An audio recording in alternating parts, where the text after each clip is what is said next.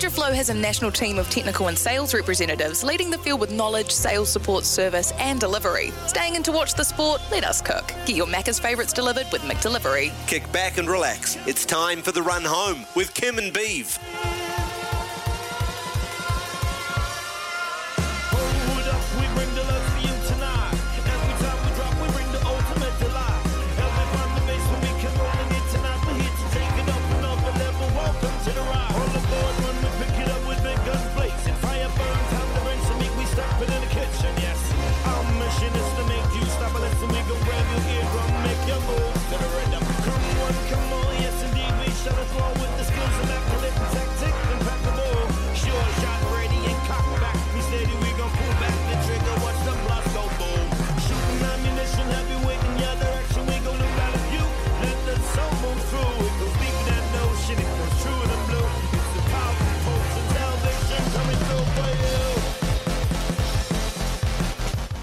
Kia ora and welcome to the Run Home on SENZ this Friday, the 3rd of February. Great to have you with us. It's Kim Downs in the hot seat today alongside my mate Mitch McClenaghan. And a good day, Mitch, to have a former Black Cap on the show with a test squad announcement this morning. What did you make of it? Oh, same old. Favouring the South. That sounds like a salty North Islander to me. No, we see Glenn Phillips has obviously missed out, which I was a bit disappointed with. I thought they were showing indications that they were trying to look at playing a bit more of aggressive cricket under Tim Southee's captaincy.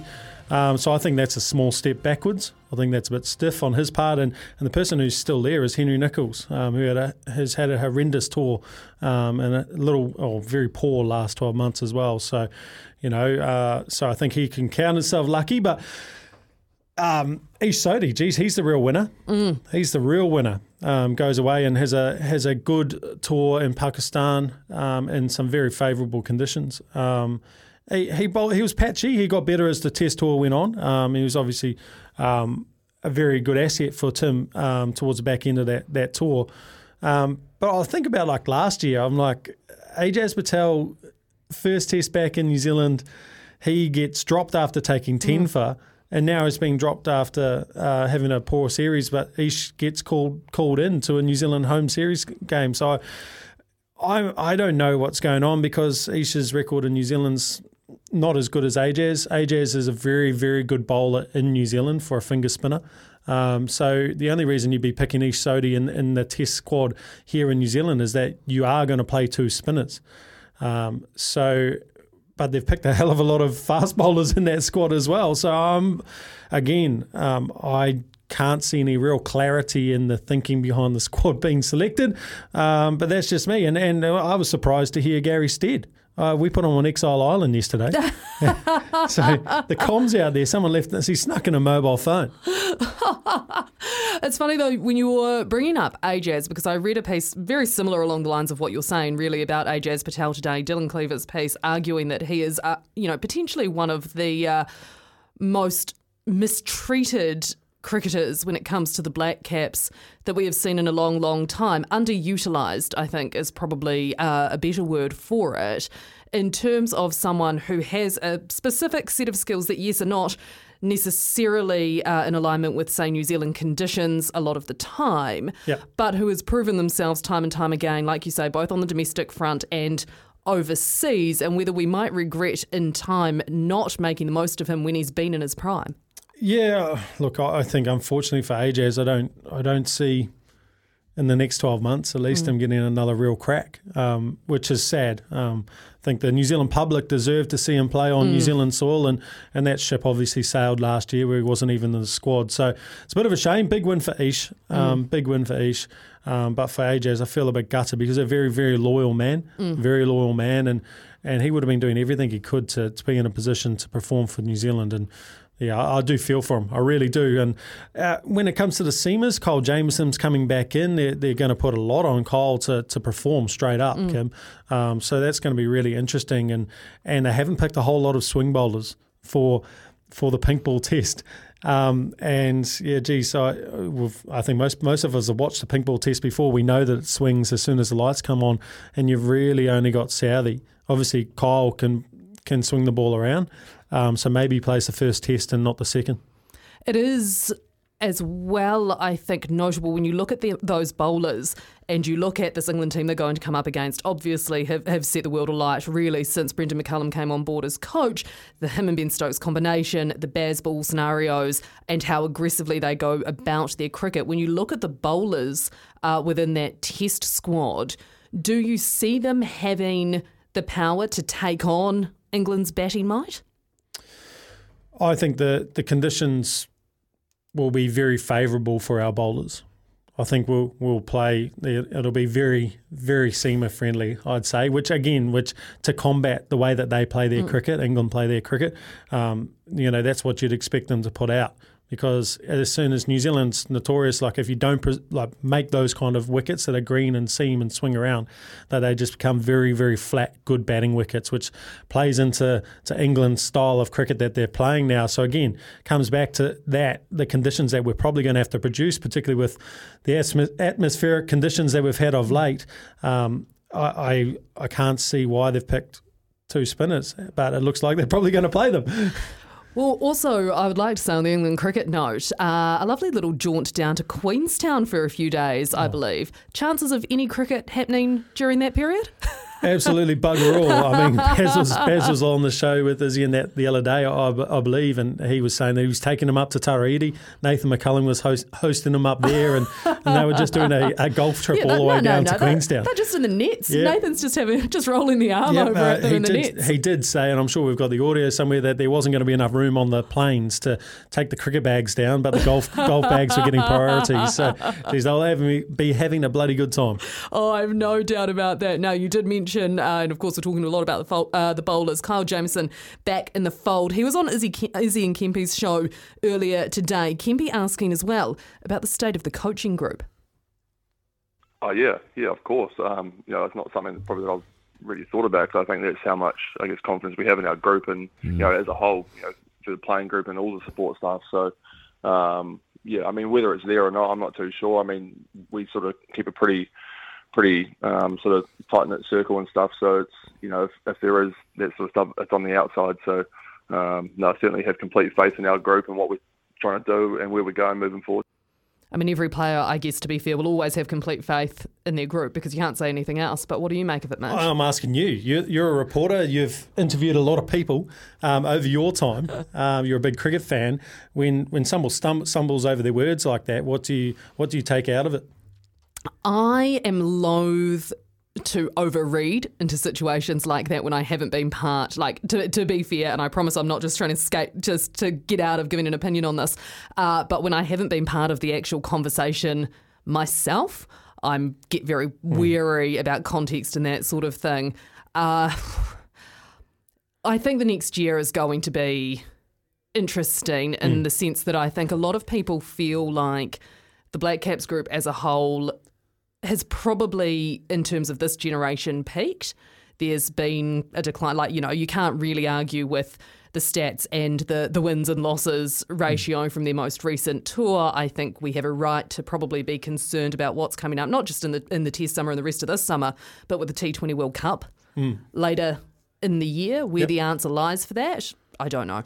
Yeah, the interesting thing today was listening to Smitty's show when he interviewed Dylan Boucher.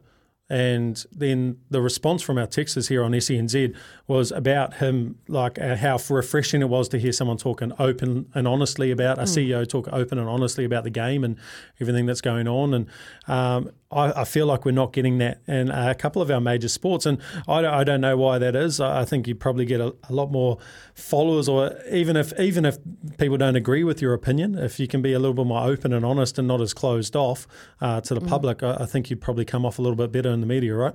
Yeah, I mean, I'm a journalist, so open, honest, transparent is everything that I want to see, let's be honest, but it's everything we all want to see, and you raise a really good point. I think we've seen prime examples over the years of athletes and teams who respond even to negative stories and to criticism in that fashion come off a lot better. You'd look at maybe the Black Ferns, for example, during the World Cup last year. I would actually include the Black Caps for many years in that group myself. Have often been lauded, particularly during that kind of time from that 2013 to 2020-ish sort of period, for their transparency, for their willingness to always chat. I mean, you're part of that, you know that well. So I think we have seen evidence of it working for teams and for athletes in the past. It would be lovely to be able to see it again. Would be, yeah, bring it back. But it usually comes back when teams start to lose, right? You have to win the public back. So we might have a good year with finding out about people a little bit more, see a little bit more personality. Yes. But yeah, there's a lot of other news around as well, Kim. Yes, indeed. Now, Breakers bandwagon. Who's back on it? You're back on it. I'm back on it. Let's be honest. So I had the pleasure actually back in the day of being the basketball reporter for TVNZ, and I got to cover the Breakers in some of their glory days. Now they're looking like they're going to be back in the playoffs. They have they have put themselves in contention for a top 2 spot in the NBL. Top 2 means they get a home semi-final straight through to the semi-finals without having to play a play-in tournament as well. So that was after they beat Illawarra in a comeback last night. The big point of concern is that they are still having first halves like they did last night, which was absolutely dire. It did mean, though, that they got to come back. Here's Mody Maor and Tom Abercrombie's reaction to that second half comeback. An abysmal first half from us in every aspect. Down 16 at halftime. Yeah, very concerned. I think I heard a clipboard break in the other room, but he was calm once he came in. Yeah. Sometimes it doesn't go your way, and Illawarra played well. Competed, made shots, played with confidence and swagger. Why? I need to go find out so it doesn't happen again. But the response in the second half was great. Both from an effort and from a focus standpoint. Showed a lot of character with what this game means to us and how important it is to come into the second half and play steady, strong, consistent, keep them to 9 points in the third quarter. It's good. We'd spoken about coming into this game, you know, they press a lot, and we wanted to be aggressive against that, and there's a little bit of a tendency, I guess, later in games to back off when you're playing against a press, and I wanted to make sure they kept attacking, and was able to get a couple of layups and keep putting pressure on the rim, which I thought was important for us in that situation. So when the game got away from us a little bit, we were down 8-7, we went away from the way we do things. We started gambling, scrambling, leaving players, taking risks, not playing strong and solid. We also tried to play very one-action-oriented offense. We really went away from our characteristics, and this snowballed into a 16-point deficit. So my focus, or my request from the guys, was to just lock in to how we play. There's no 16-point baskets. There are no 16-point stops. It's just about executing. One play after the other, the right way. If we play the right way and we lose, we all feel okay with it. Usually, this team, when we play the right way, we win. I love that for a quote. There are no 16-point stops. I mean, never a truer word spoken, really. So fingers crossed they can make it into that top 2. Now, I think if my calculations are correct, they need Cairns to either lose tonight, or if they beat Brisbane tomorrow night, then they secure second spot on the ladder. If Cairns lose tonight, then they've secured it. Home Happy days. But otherwise, they just have to beat Brisbane, who are sitting down in 9th at the moment. But their third quarter last night was exceptional, 29 points to 9. Yeah. So we've got Casey Franks on later, so he'll break that down for us as well. And I've just loved a little bit of the NFL as well. It's been bloody awesome. And Derek Carr turned up at the Pro Bowl as well as in the accuracy segment of it for the All-Stars, and he ended up winning it for the AFC. Where am I? Right. 31 points. Come on. Okay. Come on. Let them know what they missing. That'll make Swagoo stand up. Come on. Here. Listen, Derek, you've thrown touchdown passes in Vegas before. You've been on fire. Have you ever been that hot in Las Vegas? Not that hot. It's probably why I'm going somewhere else. Nice. Bro, That's bloody brilliant, Kim. That's absolutely brilliant. Good banter. And a pretty terrible situation for Derek Carr as well. Obviously, he's still in Vegas. He still doesn't know where he's going. There are some rumours that he is going to end up at the New York Jets next year, and that should get confirmed in the next couple of days. But one of our correspondents here at SENZ, Morgan Freeman, had a thought on the referees. My favourite correspondent. Yeah, the referees during the loss to the Kansas Chiefs. I wish I could say that the Bengals won that game, and those refs let them be. I wish I could say that, but the NFL is no fairy tale world. There was a Shawshank review of the NFL, the Bengals here, that they just got pumped by the refs. They actually did. It's like, honestly, the Kansas City Chiefs, they were like the Boston Celtics are in the NBA. They're just getting every call going their way. So, yep, I feel a bit sad for Joe Burrows. That sounded... who's your NBA team? Because that sounded a little bit salty there as well, to be perfectly honest. On the Bulls, so we haven't been good for ages. The Celtics are also a very good team, just by the by. By the by. You just pay off the refs. So it's not abnormal in sport. And Peyton Manning, he did a really nice thing for Tom Brady last year, and then he came out of retirement.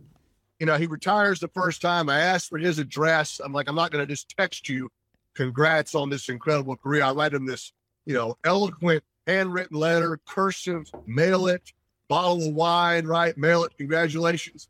When you come back and play, I should get the letter back and the wine back. No, Tom's just keeping it, right? I mean, supposedly he reads the letter often just to see the nice things that I said about it. I'm like, if he expects another letter, he's mistaken. He's bloody classic. He's a beauty. He's an absolute cracker, Peyton Manning. He's great viewing, actually. But yeah, I agree with him. I think he should get the wine plus something back. Absolutely. And what I do respect, though, is at least Tom Brady had the decency and the self-awareness the second time around to go, look, you actually only get one super emotional farewell and one big storybook ending, and I've had mine, and so this time I'm just going to sit on a beach and kind of chuck my phone up, say goodbye, and that's that. Look kind of lonely. I hope it's been worth it for him. Don't think so. Yeah, there was another really good article that I was reading earlier in the week, actually, was very much about that and what he's, I guess you say sacrificed. Presumably for him it was always worth it in order to fuel that competitive fire that he has to keep playing in the NFL. But it's hard to think that, trudging through, what was it, like a 9-8 season in your last year was worth what he potentially lost over that. Oh, yeah, it sounds like he's lost his family. But he could become the new Leonardo DiCaprio. You never know. How so? Only date people who are under 25. I knew I was, he could be that. He could be that guy. I regret asking that. Yeah, they can turn up to events together with their young dates. 100%. Yeah, and obviously last night we had Sean Abbott on the show yesterday, and I think we put the jinx on him. And we're looking to send the SCG off in the way we want to tonight, being the last game of the season. Well, you've convinced me. I'm all in on the Sydney Sixers tonight. You, Mitch? You going Brisbane? No, I won't go Brisbane. I'll go with you, Seba. Good. We got it. Good Sixers one. all the way, mate. A few minutes later. Just 4 required now. Nisa does it in one blow. The Brisbane Heat, in one of the great upsets, knock over the Sixers on their home deck and make their way through to just a second Big Bash decider on the back of Michael Nisa. 48 from 32. He's the hero tonight for the Heat. Mitch, your response? Yeah, look, Seba sold me the dream. Yep, it was one of those games, wasn't it? It was a low-scoring one, and geez, Michael Nisa, like with ball and bat, he's been outstanding. So I'm really, really looking forward to the final this week or on Saturday night in Perth, which will be an absolute belter. We've got Jason Behrendorf on as well from the Perth Scorchers, so hopefully we don't put the Mockers on him as well. So we're not going to mention that, okay? We're not going to mention that when we speak. No, in absolutely fact, don't. I think we need to probably replay that audio to him. At least he will be able to know that you're so easily swayed when it comes to your picks, but I'm just not sure, because we do have Mitch's Millions today as well, and I'm just not sure if the punters are going to be able to trust any picks that you make about the BBL. That's fair. We might take all punters' picks. But they don't all get the $50 for Mitch's Millions. Oh, you are on the run home today with Kim and Mitch on SENZ. Thanks to McDelivery and Rotoflex by Blundstone. Stability meets the freedom to move.